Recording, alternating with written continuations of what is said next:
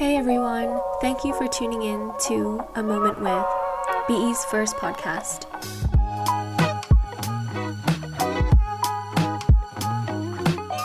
I'm Vicky, and each episode will be talking to leading experts in their fields, from technology to engineering. We hope to inspire you to take action and achieve your potential, and ignite your entrepreneurial spirit. Whether you've ever wanted to start your own business, or you're not sure where to begin, or just looking for that extra piece of inspiration, A Moment With uncovers the candid conversations of leading entrepreneurs, engineers, innovators, and change makers on their successes and failures that have shaped their lives today.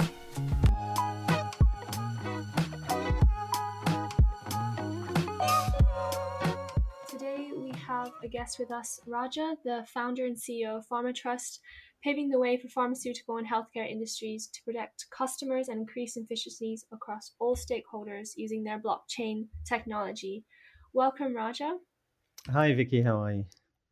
Great. Thank you so much for having us today.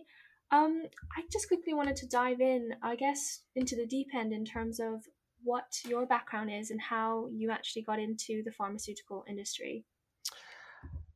So my background is actually legal. My degree was in law. My master's was also in law. I was called to the bar, so I was working at the independent bar up until about 1995. So I was one of those few early IT lawyers, and in those days, we're talking around early 90s. Most lawyers either did real estate or banking. And anyone who did things like IT were looked down upon, actually. Of course, that all changed in 2000 when IT lawyers were really quite popular. The law was still adapting to IT and the internet and how to do business. And, in fact, in around 94, 95, judges were changing the law literally every 6 months. And so we'd have to change our standard terms and conditions to try and cater for the new rulings, etc. And most people actually didn't think, the internet would take off. In fact, a lot of my banking lawyer friends said, look, this will never catch on. It's too difficult to hack. No one will do banking on the internet. Of course, now we do banking on our phones, let alone on our laptops. I always liked to discover new things. So you might ask, well, how did you end up in the pharmaceutical business? So after a number of hops between different companies, including British Telecom and Al Jazeera, back in 2013, I used to read about smart contracts. And, there were a lot of these articles by mainly technical people talking about how self-executing contracts would mean there'd be no need for lawyers going forward. Which I thought was quite an interesting concept. And that originally got me into the whole distributed ledger technology and my curiosity over cryptocurrencies at that time. What happened actually was a personal incident. A relative of mine overseas was taking counterfeit cancer drugs. And that's how the idea started initially, actually, to see if we could use distributed ledger technology to eliminate counterfeit drugs. And since then, the company's grown. We now not only do what they call supply chain track and trace solutions, which means we have to track medicines from the point of production to the point of consumption. And that's required by laws in the EU as well as in the US. But we also do personalized medicine solution and clinical trials. And the fundamental kind of basis of our solution is that the data we collect or the transactions that we record cannot be changed. So they're permanent digital records. You can, of course, update them, but you'll see who updated them, what the update was, etc.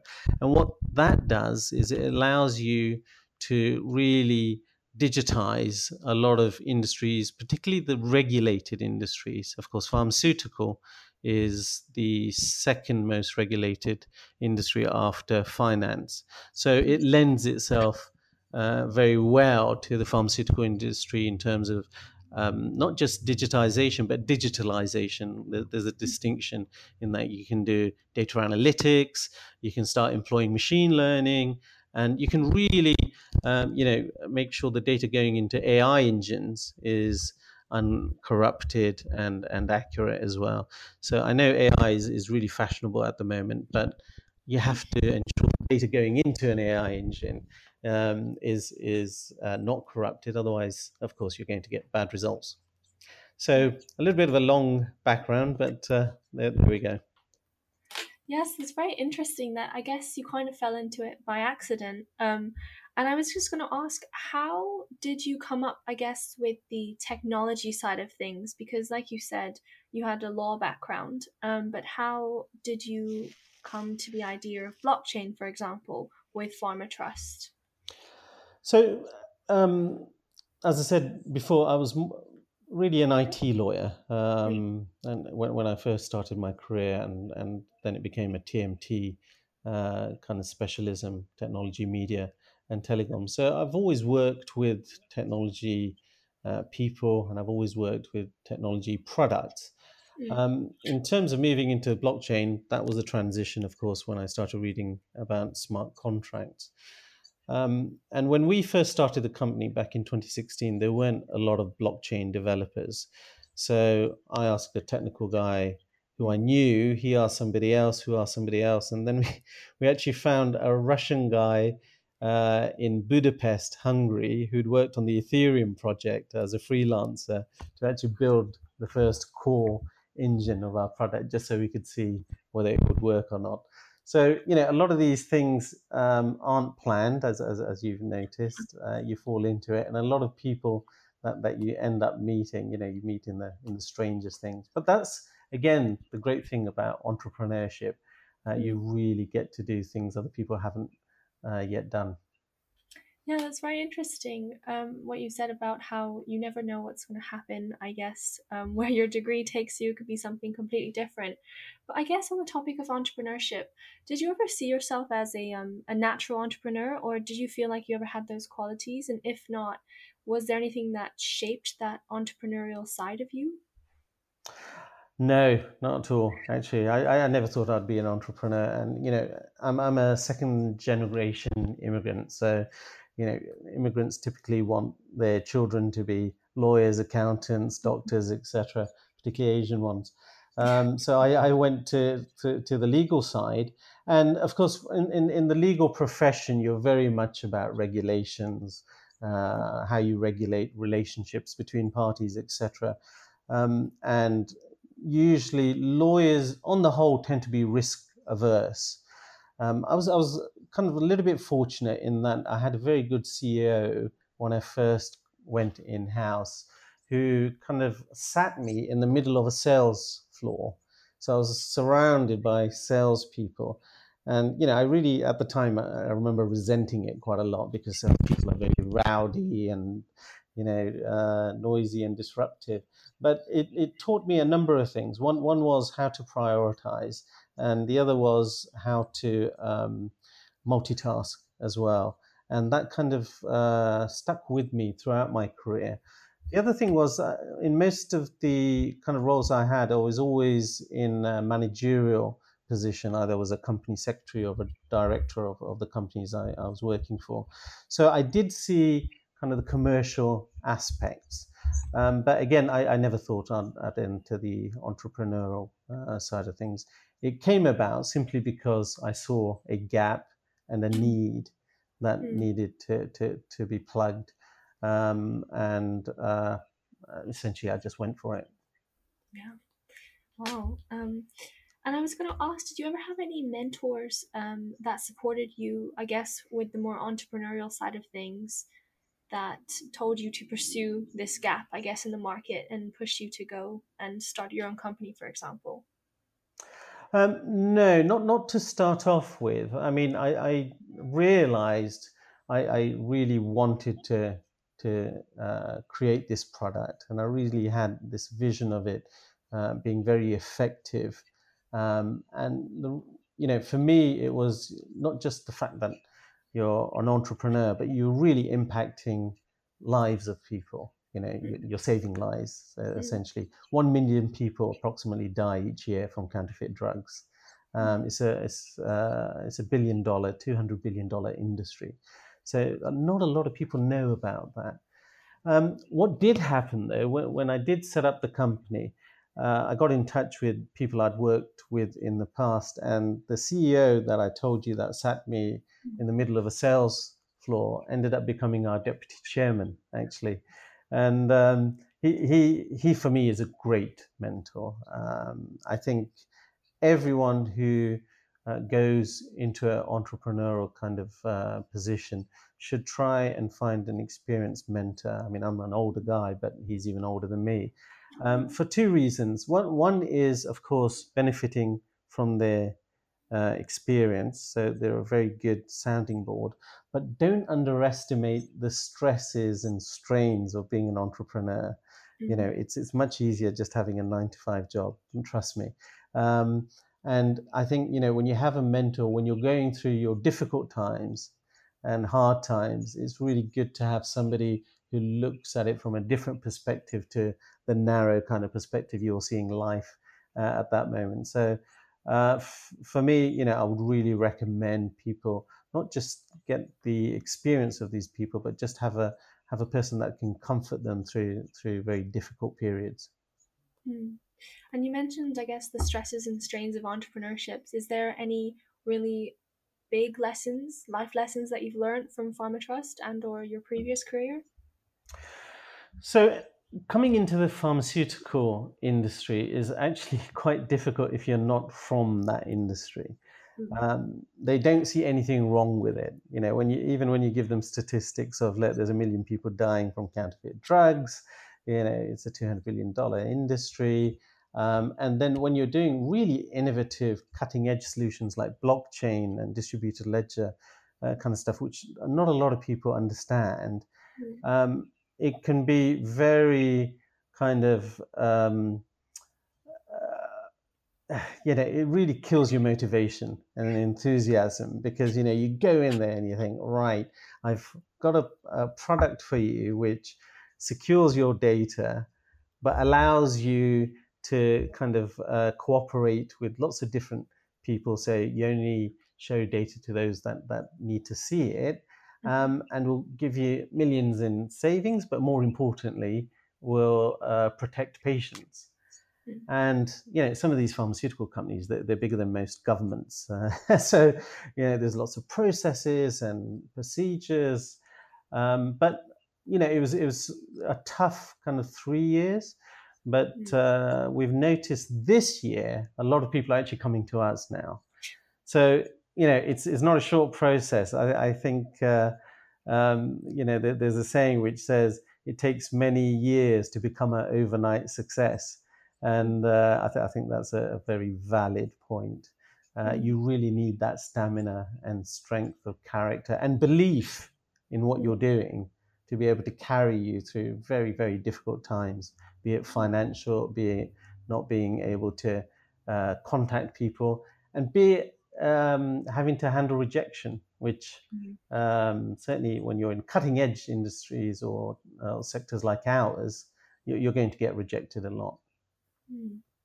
And what would be your advice, I guess, going through these tough times? Because we currently, I guess, with the current climate, we are in tough times for businesses that are struggling. What would your advice be to them? I think we have quite a unique situation now in terms Mm. of COVID, right? Mm. So fortunately, we're in the healthcare sector, so it's actually impacted us in a more beneficial way than many Mm. other industries. There's a saying, I think it's Buddha. He says, the only constant is change, right? You have to be able to adapt. You have to be able to pivot. I mean, we have for example, we have a track and trace solution, which Mm. is mainly for pharmaceutical packets. So we track individual packets of drugs. Now, when COVID happened, we actually did a proposal. I won't say who we sent it to, but we did a proposal which would track the test kits, COVID test kits, and it would also track the results but anonymize the data of the subject. So you comply with data protection regulations. Unfortunately, we got the rejection only 6 weeks ago, I think, that they didn't want our solution. Now, again, it comes back to, look, you have to cope with that kind of thing, but you also have to try and pivot to whatever the circumstances require you to adapt to. So there are occasions where you have to look at your environment. You may have an absolutely brilliant idea, but it's just not going to run. And unless you have money to be able to allow you to continue, or you can do other things until the market catches up with you, it's probably a good idea to really think long and hard about what you want to do in the future. And there's opportunities are taken from one side but given on the other. It's that old saying of when one door shuts, another one opens. And I really believe that that is the case, certainly for the tough time we had over the years. Yeah. And if you don't mind, the tough times that you mentioned, was there ever, I guess, like a pivot that you changed from? Is the idea that Pharma Trust is now, was it very similar to what it was at the beginning? And how, I guess, did you pivot along the way? So there was, when we first started that, we Pharma Trust, and we got into that blockchain element. It was around 2016 when I first started it, and had actually there was only 3 people. Two of them didn't continue, and I carried on with it, and then got new people.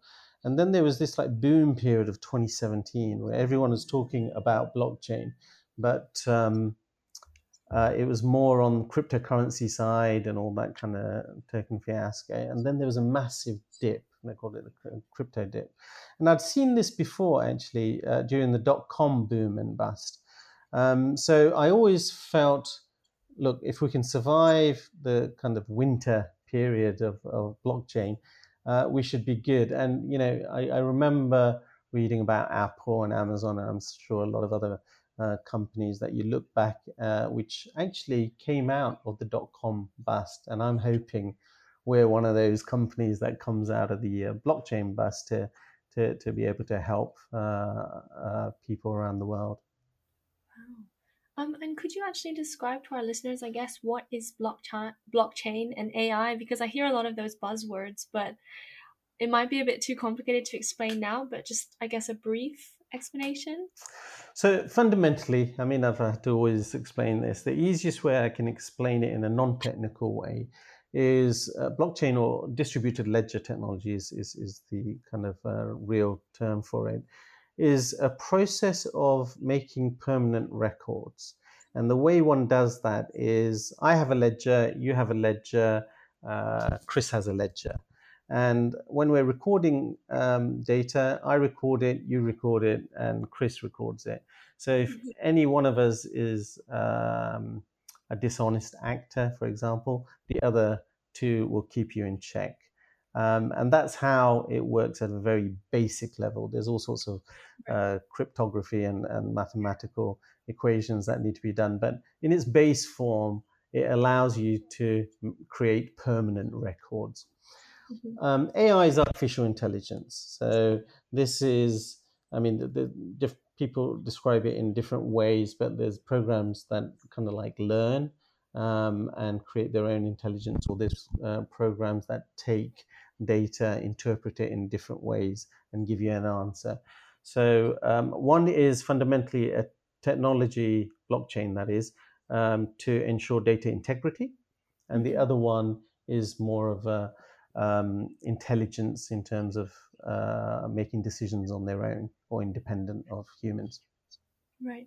And in terms of technology and I guess the pharmaceutical industry, where do you see this sector going in the future, especially now, like you said, it's quite uncertain times. Where do you expect it to end up, and also Pharma Trust and how and where they're going to be in terms of the industry as well? So in the pharmaceutical industry is for an outsider quite a bizarre sector, actually, because a lot of things are discovered by accident.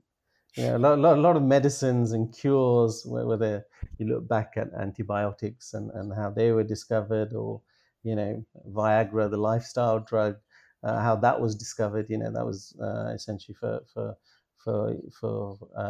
heart, as a heart remedy. Sorry, and it goes on. They're really conservative when it comes to the IT side of it. So they don't like to try and experiment with IT for some bizarre reason, and I find that quite interesting. Where I think we're going to make really big leaps and bounds is, I think people are waking up to blockchain technology and the benefits it can do in terms of efficiencies for the pharmaceutical supply chain. And I think the issues certainly we've had in the UK when it comes to Brexit, COVID, shortages, oversupply, waste, etc. I think more and more people understand you can use the blockchain platform to really help mitigate shortages or oversupply, and help with demand planning. The area I'm really excited about is we're the only blockchain company which has what they call a personalized medicine solution for cell and gene therapies. So these therapies are essentially for things like blood cancers or leukemia. And what they do is they take a sample of your blood, they separate out the T cells, and they train them to recognize the particular cancer you're suffering from. And then they duplicate those T cells and reintroduce it into your body. And essentially, your own immune system kills the cancer. So actually, you become vaccinated against that particular strain of cancer. And I have real big hopes. The sector is growing. The number of treatments that are coming out of clinical trials is also higher. So I think blockchain in that industry is really going to succeed because it's a new area. They don't have legacy systems to deal with, and essentially we've got a solution that really is going to help them broaden and increase the number of treatments they can provide patients. That's very interesting what you said about cancer research. I think that will honestly be very revolutionary as well, that this has such great potential. So it's very exciting to hear your thoughts on the industry. In terms of, I guess, your reach and countries, or maybe other parts of the UK, for example, is there a specific area that you find the biggest problem, I guess, or the biggest gap in the market for you as Pharma Trust to go in and solve and help patients? It depends on what kind of sector you're looking at. As I said, we work in three different sectors. If you're looking at the pharmaceutical sector, as I said, some of the issues they've got right now really relate around shortages. I mean, it starts off with PPE kit. We could solve that very easily. You probably saw the news this week that a lot of test results were lost because of an error on Excel. Now, I mean, if you're using Excel in the pharmaceutical or healthcare sector right now, that's really quite negligent, to be honest. Whereas with our platform, you can't do that because the records are permanent. So why people are using Excel spreadsheets or paper is beyond me. Do you find that other countries, for example, developing countries, have a larger issue with problems with locating drugs and things like that, and how Pharma Trust could help? The emerging markets, particularly Africa, and we are in discussions with actually some international bodies and NGOs. The system was designed, as I said, initially for the emerging markets. And the way it works is in the emerging markets where they do not have technical infrastructure or fiber or copper for telephony, we use the mobile phone network. And the reason, the reason we use the mobile phone networks is, a lot of people may not have like the basics in those countries, but they usually have one or two phones, and the mobile phone networks are quite advanced. The second thing is, of course, we're app based, so we're a software solution mainly. So anyone who can download our app on a $50 LG phone or $25, phone can scan a medicine and it will tell them whether it's genuine or not. So the emerging markets can really benefit because we've really cracked that cost effectiveness, but not having to utilize huge IT systems to be able to track the medicines. It's very interesting to hear. I'm glad that there's a solution out there as well to, I guess, improve the health of the patients. I wanted to touch upon, you talked about, I guess, the barriers to entry, for example, in that industry. And do you think that there is, I guess, hesitance to use, for example, blockchain technology, and that's why the market is, I guess, slower or behind in a way? Um, I think yes, people don't understand blockchain. Mm, It was the same thing with as the example I gave you earlier in terms of internet banking. mm, When I first got into the industry, most people said that people would never bank online. Um, so it is a matter of understanding, and most of the guys in senior positions you tend to find came from a hardware background, mm, because that was the thing in the 2000s, early 2000s, etc. Whereas blockchain is much more of a distributed ledger technology. So in terms of competitiveness, I have to make this point. China is investing heavily in blockchain technologies and strategically, as are other countries like Dubai, for example. They really want to be a blockchain company, and there's other examples as well.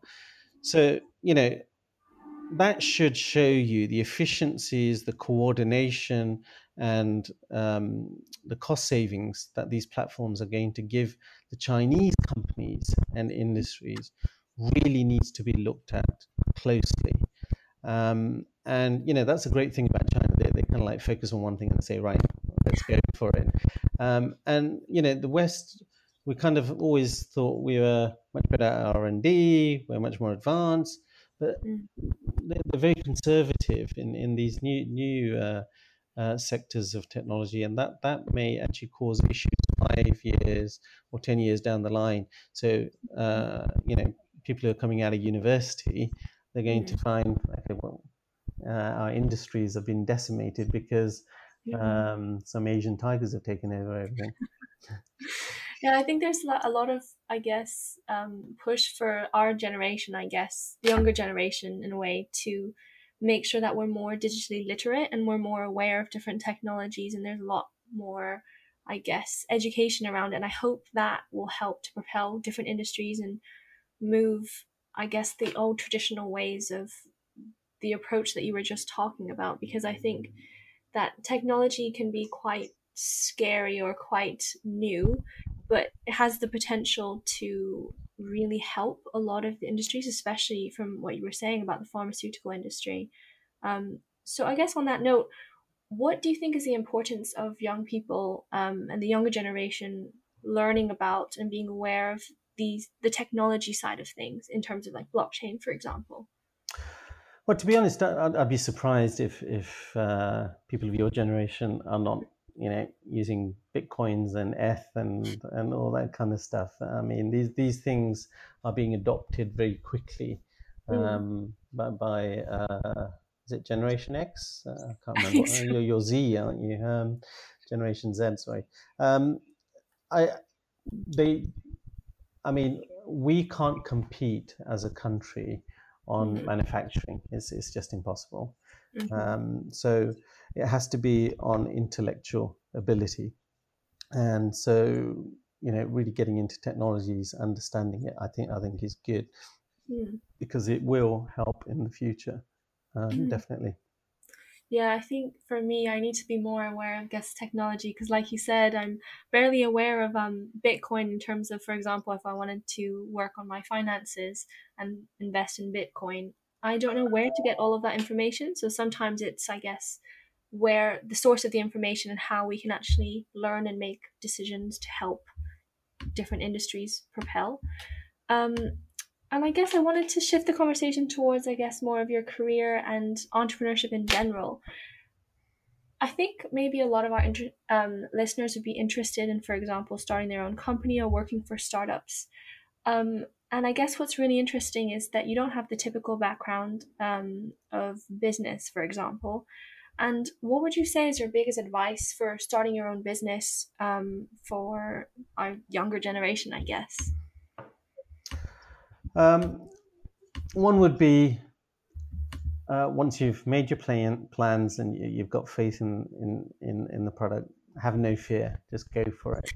Really, if I was going to look back on life, I would have kind of done this kind of thing at your age rather than where I am now.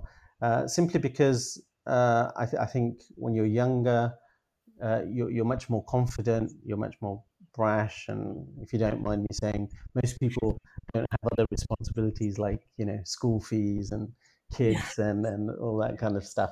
So you have a better opportunity to take more risks, and I mean business risks in that kind of thing, and that can be a massive advantage actually as an entrepreneur. The second thing is you will learn a lot. I mean, I know they have these courses on entrepreneurship and all this kind of stuff. For me, when it comes to being an entrepreneur, a lot of it is to do with developing your own strength of character Mm, and also learning how to deal with people. Communication skills are mm, vital because you really need to get your team heading in the same direction. And you need to sell your idea, not just to your customers, but to VCs or financiers. mm, And but the most important thing is just literally just go and try it, because a lot of people actually fall down at the first step, which is, oh, I'm not sure about this, mhm, or this isn't going to happen. And some others say, oh, well, what's different about your product? But mhm, what's different between MySpace and say Facebook or Instagram and I don't know some other product? It's what you can do better than mm. the other guy, and I think that's all important. Yeah, it's very inspiring to hear, and I think that is probably definitely problems that I face is just the doubt that I have in the project or the idea, just going for it and just trying for it because you never know until you try, and you have to make those mistakes first. What's the worst that's going to happen, Vicky? I mean, I'm not saying commit fraud or deliberately try and go bankrupt. What's the worst that's going to happen in your life? You might lose a year, okay, Mm, but you've learned far more than had you got a job as whatever. yeah. And you can go back to that. That's a great thing. At your age, you can go back to Mm, your career. I mean, at my age, you're never going to get a job again. I mean, that's just the reality of it. But you can try it.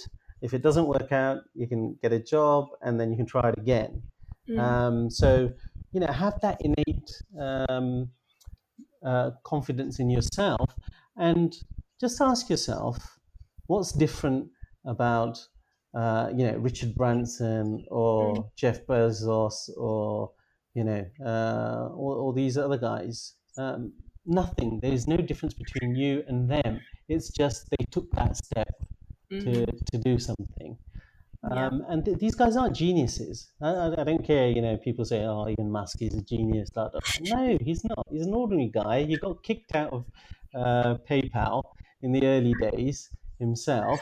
So, he's just a guy who has a lot of self-confidence Mm, and, brands his own image.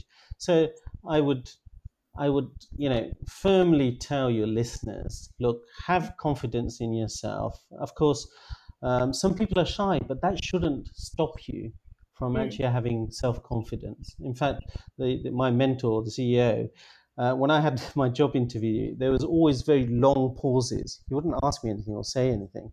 And I remember the headhunter, he said, oh, how did the interview go? I said, oh, it was rubbish. The guy didn't say anything to me. I had to force information out of him.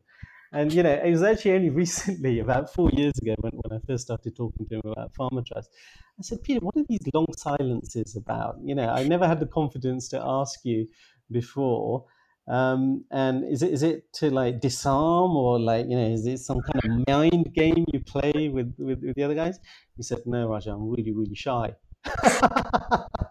So the point I'm making is, just go for it, whether you're confident or shy or not. Learn more. Nothing really is going to go too badly for you.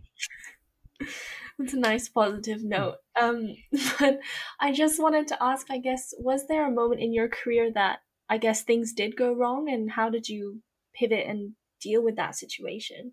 If you want to share, that is.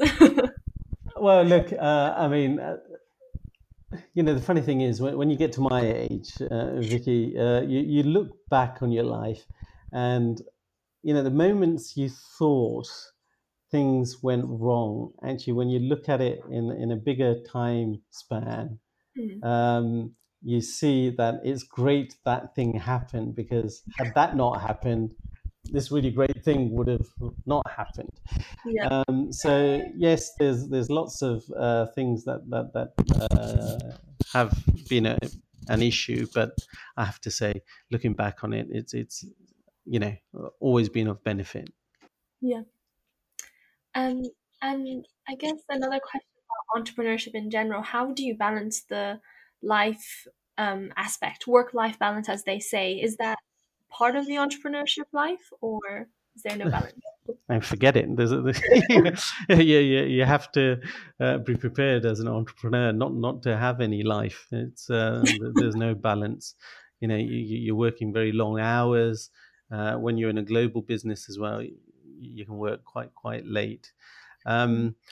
But the only advice I would give on that perspective is how you manage your stress, because stress is a real issue. And it's also a mindset. So what I would say to your listeners is, don't look at stress as a negative kind of emotion or feeling.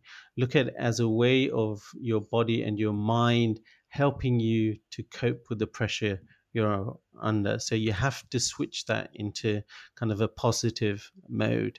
And the other thing is, don't worry about things until they become a problem. This is actually one thing my mentor said to me. We tend to, as humans, just worry about things that never actually arise as an issue. And of course, if you're not being dishonest and you're not being negligent or reckless, most problems will be solved one way or the other. So it comes back to just have faith in yourself. That's very inspiring to hear, because I think I am definitely a worrier. Worry about all the things before they even happen. And I guess this comes to my last question. I know you've touched on it before, but would there be any advice you'd give to your 18-year-old self about what to do, apart from what you already said before?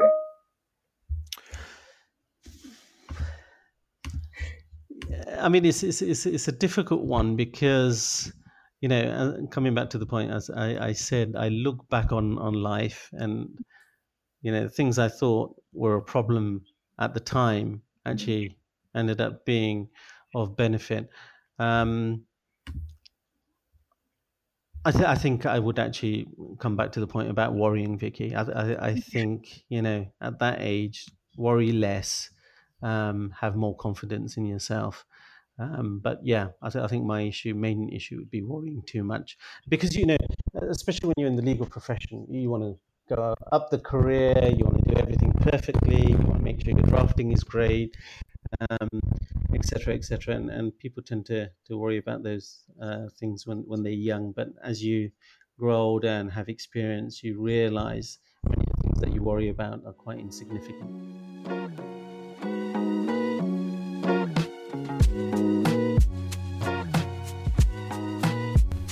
Thank you so much for listening, and if you enjoyed it, please feel free to rate and review our podcast. Don't forget to subscribe to our newsletter, and make sure you follow us on social media at Bath Entrepreneurs on Facebook, Instagram, Twitter, and LinkedIn. Stay tuned for the next episode of A Moment With.